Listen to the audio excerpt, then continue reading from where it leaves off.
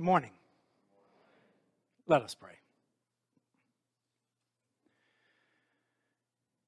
Good and gracious God, we give you thanks for the gift of this day, a day which we have never seen before, a beautiful summer day outside, and a warm, affectionate day inside these walls. We thank you for this opportunity to worship you once again in spirit and in truth, in safety and security.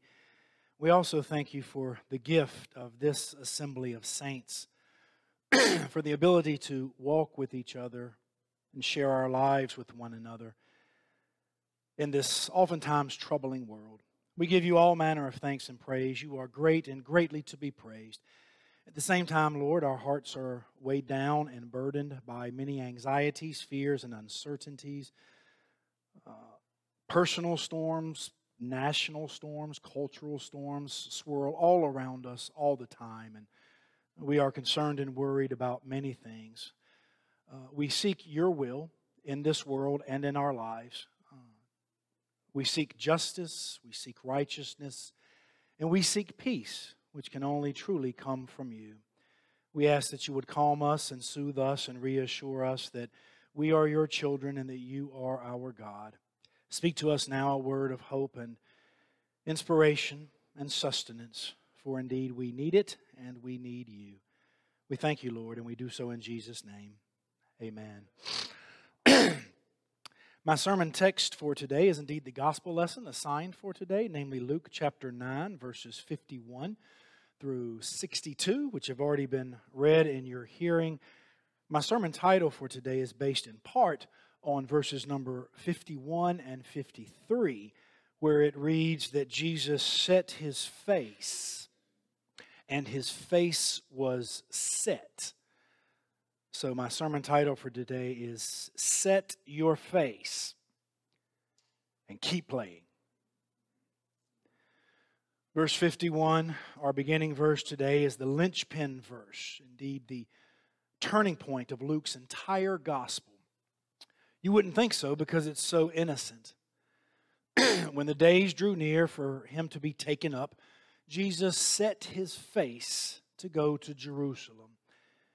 Everything prior to this verse has taken place up north in Galilee, where for the most part, times have been good and joyful, with Jesus teaching and healing without excessive controversy or impediment. Indeed, his glorious transfiguration on a mountaintop, a high moment if ever there was one, has just occurred. Beginning with this verse, however, Jesus will resolutely set course for down south in Judea, specifically towards Jerusalem, where his statements and actions will stir more controversy, encounter more opposition, and conclude ultimately in his death. The tone and the mood from here on out will be more somber and foreboding. When the days drew near is a sad phrase indeed. To be taken up refers to the entire sequence of his betrayal, suffering, crucifixion, resurrection, and ascension. Jesus set his face indicates his determination and his focus on what must have been an incredibly difficult road. You see next that Jesus and his followers would have stopped on the way in Samaria. That makes sense, since Samaria is the region in between Galilee in the north and Judea in the south. But the Samaritans deny him hospitality because, as you can see there in verse 53, his face was set toward Jerusalem. Samaritans and Jews did not think highly of one another at this time. There was often open animosity and outright derision.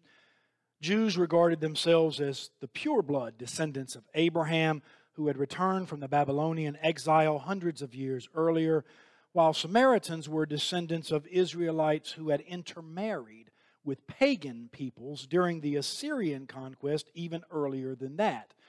On top of this racial/ethnic divide, then, they had competing religious systems, with the Samaritan temple located on Mount Gerizim and the Jewish temple located in Jerusalem.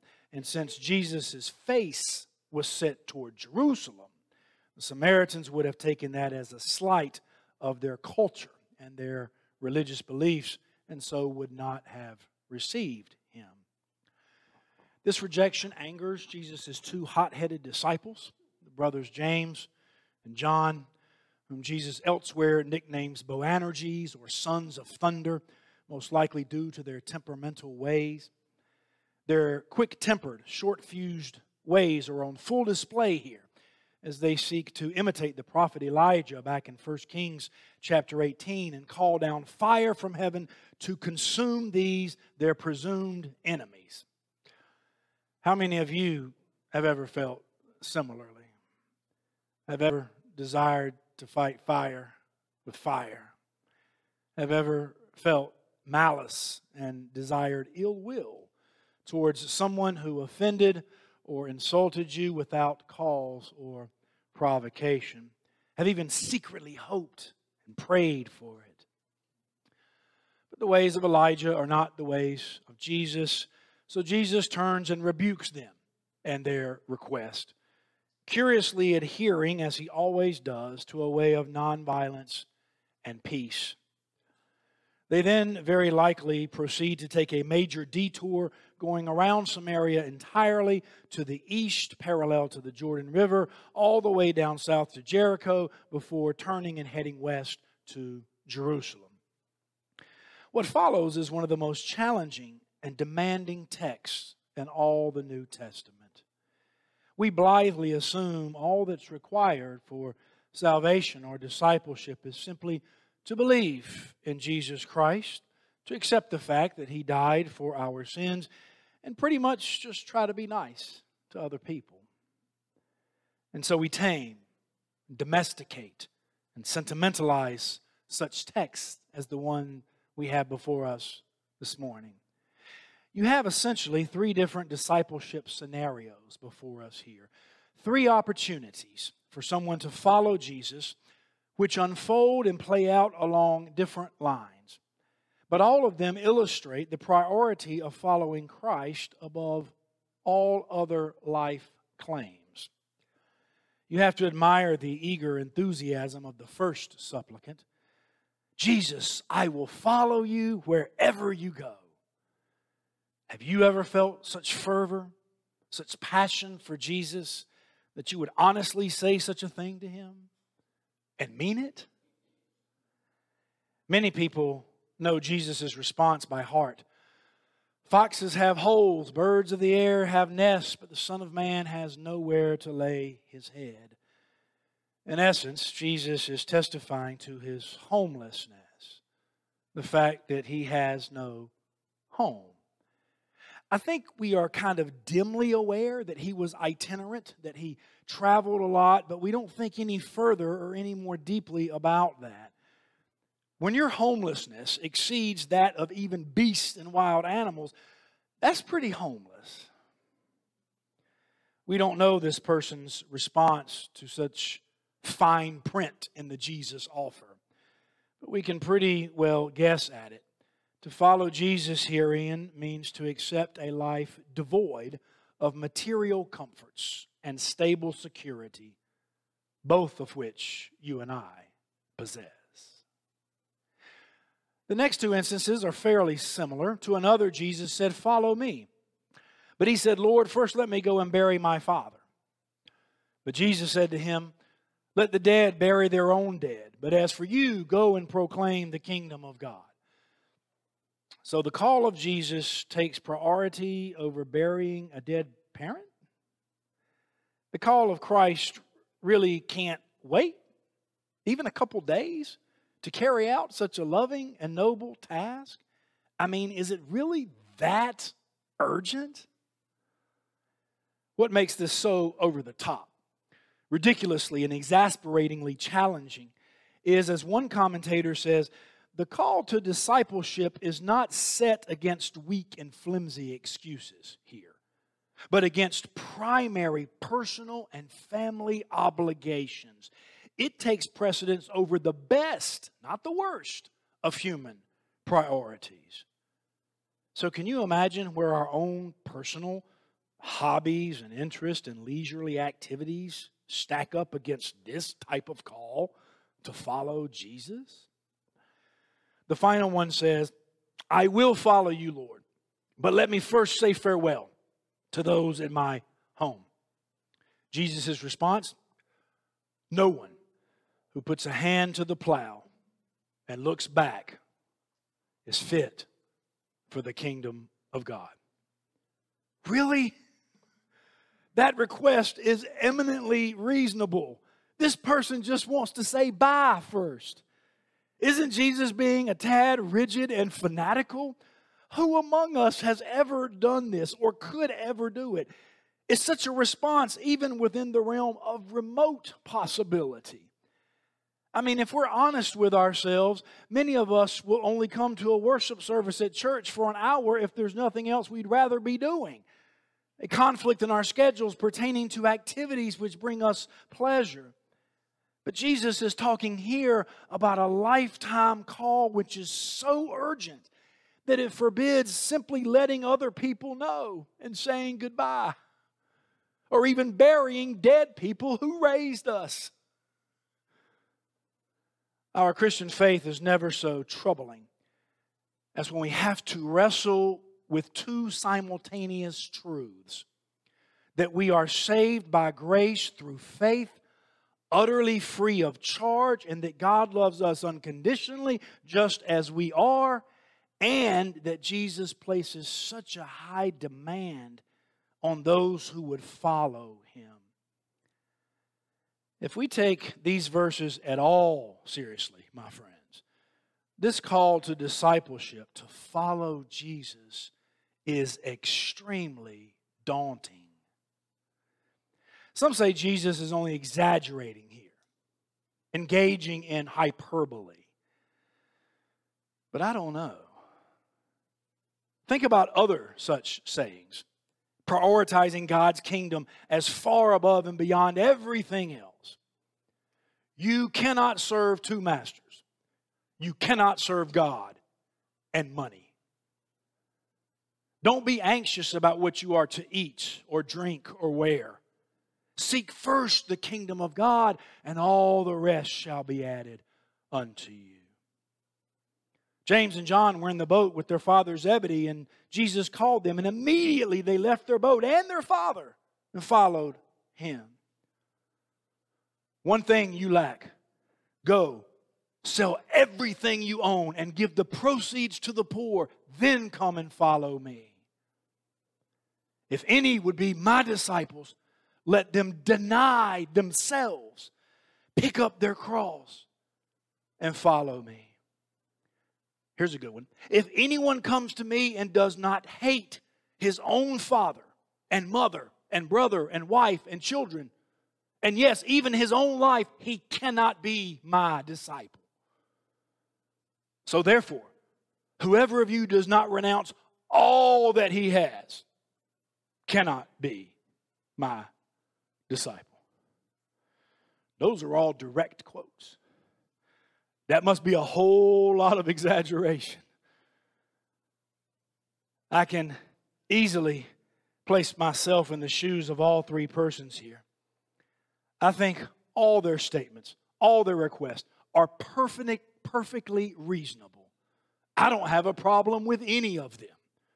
As a matter of fact, I think Jesus ought to be thankful He got that far with them, because all three of them are further along than I am, or even anybody else I know. It's too much. It's too hard. It's too unreasonable. It's one thing to say you put God first. It's one thing to think it. But to compare yourself to this standard and leave home without simply saying goodbye or attending your mama or daddy's funeral, that's something else. Don't ever think the call to follow Jesus isn't radical, my friends. It is far, far more radical than giving up smoking or drinking or extramarital sex and cursing and coming to church when it's convenient. Whew. Who then can be saved? With humanity it is impossible, but not with God. With God, all things are possible. No one who puts a hand to the plow and looks back is fit for the kingdom of God. What verse is that, Howard? Can you put that up? I don't even know. I think it's the last verse, but I'm not sure. No one who puts a hand to the plow and looks back is fit for the kingdom of God. This desire to turn around and look back in life is as old and disastrous as Lot's wife fleeing the destruction of Sodom and Gomorrah and turning around and looking back and being turned into a pillar of salt. This verse is challenging for me in part because I am someone who appreciates the past. Intellectually, I love the study of history. And temperamentally, I am very nostalgic. I am one who believes you can't know where you're going if you don't know where you've been. And I will readily tell you that the best year of my life, apart from the birth of my sons, was 1984/85, my senior year of high school, followed closely by 1988/89, my senior year of college. And yet we have a forward-looking religion, a forward-focused faith. The call of Christ is to urgently, without delay, take hold of the plow and not look back. Eugene Peterson translates this passage here in his Message paraphrase translation as follows. First things first, your business is life, not death, and life is urgent. You can't put God's kingdom off until tomorrow. Seize the day. Similarly, the Apostle Paul famously told the Philippians, one thing I do, forgetting what lies behind and straining forward to what lies ahead, I press on toward the goal for the prize of the upward call of God in Christ Jesus. What would it take to put our hand to the plow and not look back? What would it look like to say the past is the past, but now I am oriented towards the future? What would it feel like to say everything in my life up until Sunday, June 26th at 9:35 a.m. is all water under the bridge, which I cannot change, but everything from 9:36 onward is new. It's different. It is not tied down by nor limited to my life heretofore. What would it be like to say my best days lie ahead? What would it feel like to say with God, all things are possible and I can do all things through Christ who strengthens me? What would it be like to follow Jesus in this text in verses 51 and 53, to imitate Christ in this text and to set your face? What would it look like to set your face towards your own Jerusalem, which is to set it towards a death and a resurrection, towards a death and a rebirth, towards a death to self and a raised life in service to other people in God's kingdom? What would it look like to set your face towards justice for the marginalized and the poor and the outcast? What would it look like to set your face towards peace in a world riven by violence, and reconciliation in a world beset by division and strife? What would it look like, my friends, to set your face towards generous giving and charitable sharing in a world which encourages the accumulation and the hoarding of every nickel and penny and dime for oneself?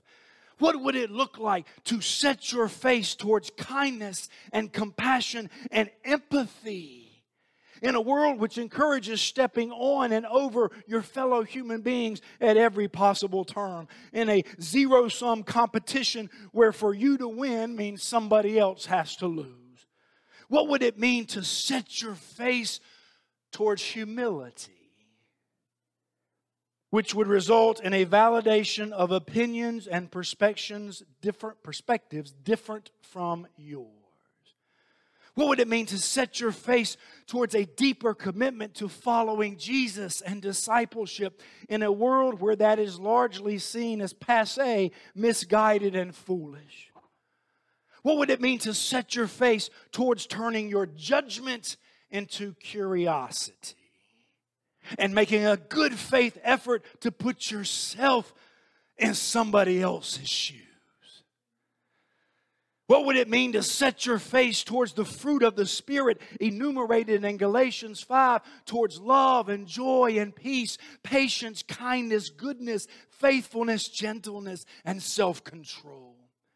What would it mean to set your face towards faith, not cynicism, hope, not despair, love, not hate?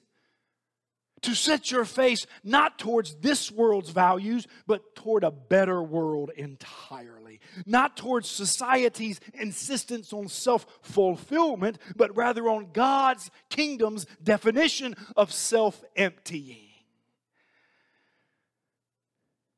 Greg Popovich is the famously surly, cantankerous, irascible coach of the perennially great pro basketball team, the San Antonio Spurs. He is infamous for not liking interviews and giving short, curt, obvious answers that benefit no one. When asked years ago how you prepare for a decisive Game 7 for the World Championship against the Miami Heat, Coach Popovich replied, "You leave the hotel, board a bus, go to the arena, get off the bus, go into the arena, and play a game of basketball." Thanks. That's insightful. Earlier that same season, during a timeout, the interviewer asked him on national TV, "Coach, your team was down by over 20 points and the game looked over, but you have inexplicably stormed back and now lead by 10. How is that even possible? What did you do?" And he said, "We kept playing." The interviewer looked at him like this. And Coach Popovich looked back like this. Awkward silence. Then the interviewer looked like this. His eyes begging, "You've got to give the audience more than just that." Coach Popovich stared back. More awkward silence. And then he just walked away. What if, my friends, there is no magic wand, no special trick, gimmick, strategy, or tactic? What if there is no magical recipe or formula to improve your life's situation or this society's brokenness to get you from down 20 to up 10? What if all that works and all that you can do anyway is keep playing? There are no shortcuts, my friends. The call of Christ is to put your hand to the plow and look forward and plow on. Keep playing. Keep plowing. Set your face. Is the game not going your way? Keep playing. Are you down by 20 and the stands are beginning to empty? Keep playing. Do you have a trail of failed romantic relationships in your past? Keep playing. Are you ready to give up on a strained, long-severed family relationship with a loved one? Keep playing. Do you have just as much savings in the bank as you had at age 30? Keep playing. Are you battling depression for years or a sickness which you may fear is terminal? Keep playing. Is your job situation stressful and untenable at its current rate? Keep playing. Is your past littered with various emotional and psychological debris? Keep playing. Have you done all you can do, all you know how to do, and absolutely nothing has changed? Keep playing. When the enemy tells you to take your hand off the plow, you keep it right there. When he tells you to look back, you press forward. When he tells you to give up, pack it in and head home, you tell him just where to get off. You tell him God's got more in store for you. God has happiness and joy and blessings in your future which he cannot steal. When he tells you your cause is hopeless, you tell him, get behind me, Satan, because I'm plowing forward. Your business is life, not death. Seize the day. Do I have any plowers in here this morning? If I do, let me see your hands. Is anyone just going to keep playing in this room? If so, say amen. Is anyone just going to keep on plowing? If so, say amen. Is anyone setting their face right now? If so, say amen. Set your face, you keep playing, you keep plowing in Jesus' name. Amen.